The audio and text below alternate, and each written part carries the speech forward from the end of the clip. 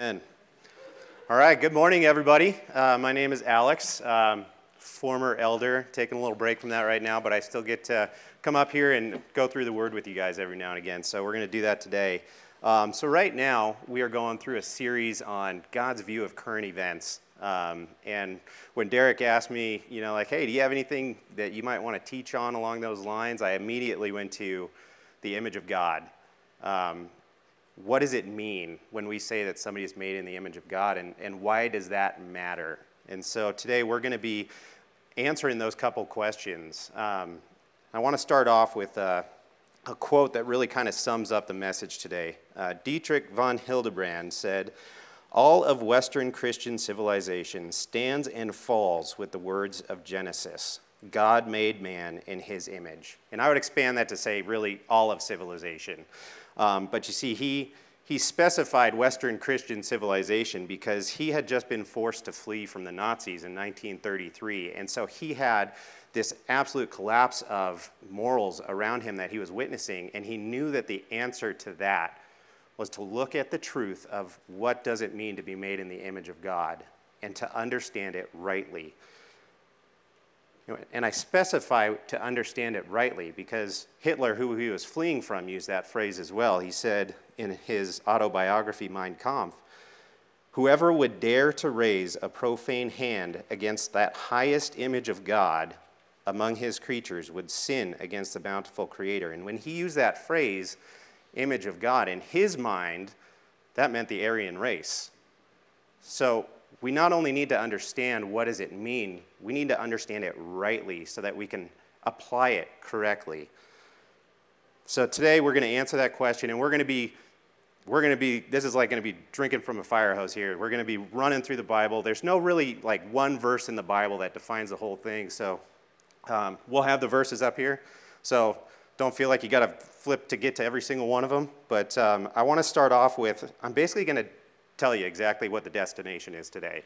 Because this is going to be a bit of a trip here, I want to make sure we all end up at the same place. So there's 2 points that I want us all to walk away with today. The first of those is humanity as a whole, and each individual that makes up humanity is worthy of the utmost dignity, respect, and honor because God declared it so. The second point that I want us all to walk away with is Jesus is the perfect image of God, and believers are being made to look more and more like him. So that's where we're going to end up. It's going to be a little bit of a wild ride to get there, but we'll get it. So let's start with prayer, because that's really the only way we're going to get here. Father, we just thank you for this time to be together this morning, to be in your word, and to look at this beautiful truth that you outlined just right at the beginning of your word, Lord, this foundation of humanity, God, that we are made in your image. Father, just give us clarity on this today, Lord, and help us to see every single person around us as worthy of honor and respect. God, we love you, and it's in Jesus' name we pray. Amen. So to get to this destination, first thing we got to do, we got to define our terms here. So what does it mean to be made in the image of God? So we're going to start off right at the beginning. Genesis 1:26-27 says, "Then God said, 'Let us make man in our image, after our likeness, and let them have dominion over the fish of the sea, and over the birds of the heavens, and over the livestock, and over all the earth, and over every creeping thing that creeps on the earth.' So God created man in his own image. In the image of God he created him. Male and female he created them." So this doesn't really give us a definition quite yet, but it starts pointing out that there's a uniqueness here. So when God created everything around us, right, he spoke things into being. He spoke the animals into being. He spoke the light into being. All of these things. But then we see a uniqueness. God kind of took a step back and within the Holy Trinity conferred together and determined, you know what, no, this one creation, though, man, we're going to make man in our image. And we see even more of that when we go to Genesis 2:7. It says, "Then the Lord God formed the man of dust from the ground and breathed into his nostrils the breath of life, and the man became a living creature." So we saw all of these things spoken into being. And then we see this intimate creation on the other hand. God by hand formed man and breathed life into him. So we see man as unique. We see humanity as unique within creation. So the animals, they can be a wonderful testament to God's creative power. The mountains can speak of his glory and his majesty. The heavens can speak of that as well. The sunset, we look at the sunset and we know God is beautiful, right? But all of these things speak indirectly of God, whereas man is a direct representation of God. So while creation can speak indirectly of God's glory, man is designed from the very beginning to be a direct representation of God. So we see a uniqueness here in Genesis, but we still need to really define what does it mean to be made in the image. And like I said before, there's really no one verse we can go to that just says this is what it means. So we're going to look at a couple. We're going to start in the Old Testament. And looking in the book of Daniel, we see that King Nebuchadnezzar of the Babylonians had taken the Jewish people into captivity. So the people of Jerusalem have been captured. They're in Jerusalem, and King Nebuchadnezzar sets up this golden statue in his likeness. And it says here in Daniel 3, 4-6, telling all the people who are in Babylon, including those Jews, "You are commanded, O peoples, nations, and languages, that when you hear the sound of the horn, pipe, lyre, trigon, harp, bagpipe, and every kind of music, you are to fall down and worship the golden image that King Nebuchadnezzar had set up. And whoever does not fall down and worship shall immediately be cast into a burning fiery furnace." So we see this statue that is set up to look like King Nebuchadnezzar. And it's not just a likeness, right? There's actually a penalty for not worshiping this statue. It is basically made tantamount to not worshiping Nebuchadnezzar. So any sort of penalty that would come with not falling down and worshiping the king is inferred into this statue. So the statue actually carries the weight that King Nebuchadnezzar inferred upon it.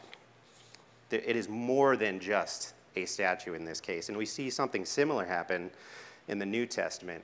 In Revelations 13, there's two beasts that come, and we're not going to spend any time going into what does this actually mean, what do these beasts represent, but we see these two beasts, and the second one, it says in Revelation 13:15, was allowed to give breath to the image of the beast, that is the image of the first beast, so that the image of the beast might even speak and might cause those who would not worship the image of the beast to be slain. So we see again this link between not worshiping the image and not worshiping the one behind the image. They are linked together, and the penalty for either one of them is the same. And so we're going to, for our working definition here today for the idea of what does it mean to be made in the image of God, we're going to say to be an image bearer is to carry the full weight of the one behind the image. Now, weight is kind of an abstract concept, right? But we all know what it means when we say, well, that person's word carries weight, right? That person's word carries weight because there's power behind it. And so when we say that somebody is an image bearer, we are saying that they carry the weight of the one behind that image. In fact, the Hebrew word for glory, there's a strong link between the word glory and this idea of an image within Scripture. And the Hebrew word for glory actually has a root that means heavy. That's what glory is. It's heaviness. Now, there's a slight difference, though, right? We got to clarify. We don't, as King Nebuchadnezzar set himself up above the people, and the people were down here and had to worship him, right? We don't worship other humans because we are not above other humans. God set up his image up here, and we are all made in it. We are all horizontal on the same plane here. And so we don't worship other humans, but we do treat everybody around us with the same honor, respect, and dignity that we would treat God with, because we're made in his image. He is the one behind this image. And so to honor the image is to honor the one behind the image. And to dishonor the image is to dishonor the one behind the image.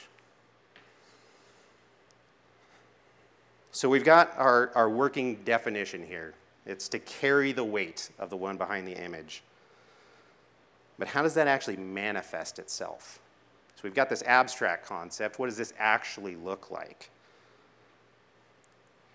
The perfect place to look is at Jesus with this one.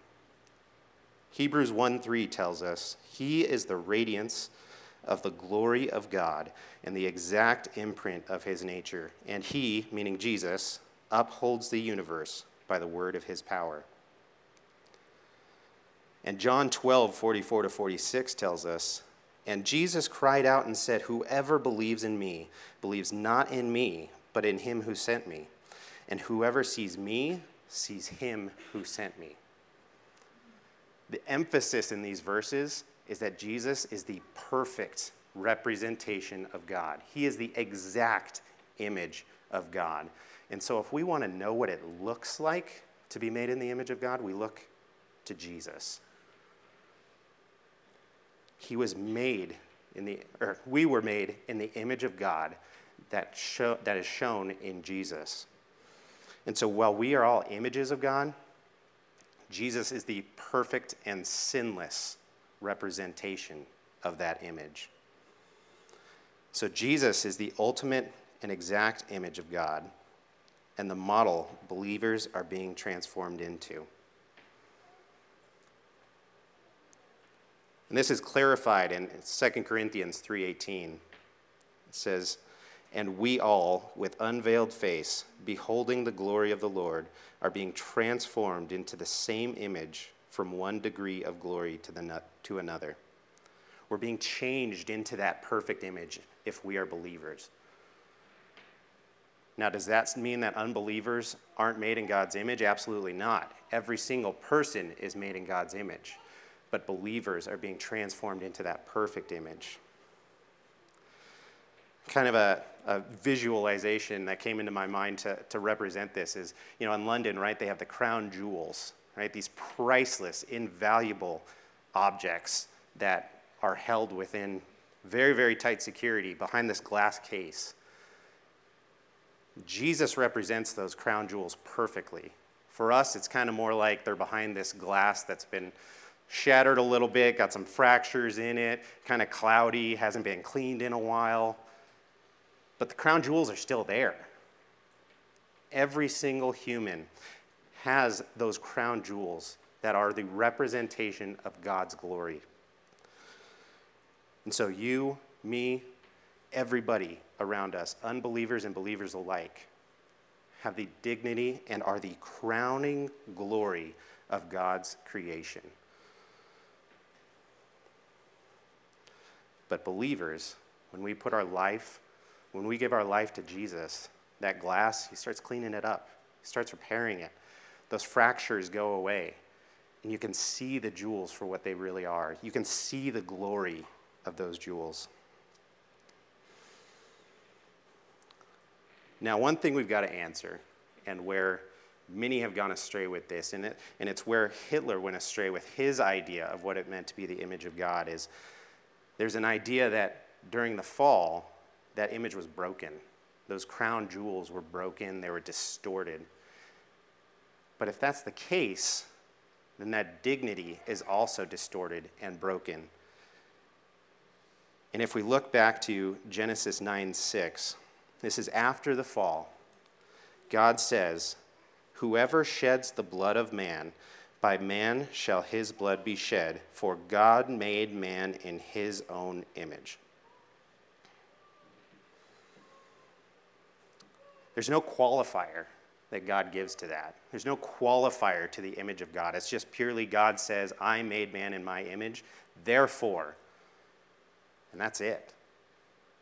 It doesn't have anything to do with how smart somebody is. It doesn't have anything to do with how kind somebody is. It doesn't have anything to do with physical ability. None of that. It is purely based on the declaration from God that we are each made in his image. And so as Christians, we base the worth, value, and dignity of each human being on nothing more and nothing less than the declaration from God that we are all made in his image. That's it. There's no qualifier. God gave no qualifier there, we will never put a qualifier on the value of a person outside of the declaration of God that they are made in his image. Every human being is a part of the crowning glory of God's creation. You, me, that person at work you can't stand, every single person is made in the image of God and is the crowning glory of his creation. Now, if we were to go back and we were to actually base this on attributes, as people have done throughout the years, base it on rationality or physical ability, what does that say about the worth or dignity of somebody with dementia? What does that say about somebody who is born with some sort of disability? Are they worth less? The Bible's very clear that's not true. The Bible's very clear that everybody is of equal dignity. But we look at, there's a quote from Peter Singer, who is an evolutionist, he's a philosopher. And he said, "Newborn human babies have no sense of their own existence over time. So killing a newborn baby is never equivalent to killing a person." That's awful, right? I think everybody can sit here and look at that and say, that's terrible. That is evil. But where did he go wrong in that? He placed the worth and dignity on rationality. How rational is a newborn baby? Any parents out here know there is zero rationality in a newborn baby. My youngest is 5, and I'm still waiting for it. But when we base it on something outside of God's decree, things go terribly wrong. And we see this in smaller ways with abortion as well. We see this with the child's worth being based on whether or not the parents want the child. If they want to keep the baby, that baby's a joy and a blessing. If they don't want to keep the baby, that child is just a fetus, right? We give it different terms because we don't want to think of it in human terms. We see this in other ways. We see this in the history of racism. If we look back at Alexander Stephens, the vice president of the Confederacy, and a famous speech he gave, the Cornerstone speech, just a few weeks before the Civil War, he said, speaking of the Confederacy, "Its foundations are laid, its cornerstone rests upon the great truth that the Negro is not equal to the white man, that slavery subordination to the superior race is his natural and normal condition." Again, we look at that and it's pure evil. 100% evil. But where did he go wrong?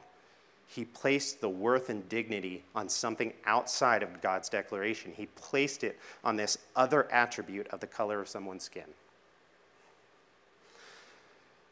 So taking that and fast forward to today, right? We have these riots, these race relations that are just completely strained right now. And how do we as the church speak into that world? How do we as the church start to bring help? Now, one thing I want to make very clear is we do not diminish diversity and individuals, right? We don't diminish this. People are each made unique. God is clear on that. And we can celebrate that diversity, but we don't celebrate that diversity until we have first affirmed our unity as being made in the image of God. And that is where so much of this goes wrong today. We want to celebrate that we're each different, and that's a good thing. That is a great thing that we are each different. We can each be used by God in different ways, but we can't do that until we have established a foundation that we are each unified as image bearers of God. So these are all kind of big concepts, right, that we've gone over, the abortion, the race, all of this, but we also see sin against the image of God and just kind of the everyday. We see it in bullying. We see it in any kind of violence, slander, abuse. And especially, we look today at our online world, right? All these Facebook debates that people get in, all of this stuff. And it's so easy online to forget that on the other side is another human being made in the image of God. When it's just over the internet, it's really easy to dehumanize that other person. You see that also in pornography. It's the same exact thing. It's really easy to dehumanize that person on the other side of the camera that we are using for our own lust and sinful desires. They too are made in the image of God. And so the church has got to lead the way in this. We've got to affirm our unity as being made in the image of God, and then celebrate the uniqueness of each individual, and then celebrate culture and diversity. But it's all based on this foundation that God established in Genesis 1 of all of us being made in the image of God. So we all carry within us the same undistorted dignity that comes from being made in his image, and the same potential destiny of shining forth his glory, just as the perfect image of God, Jesus, does.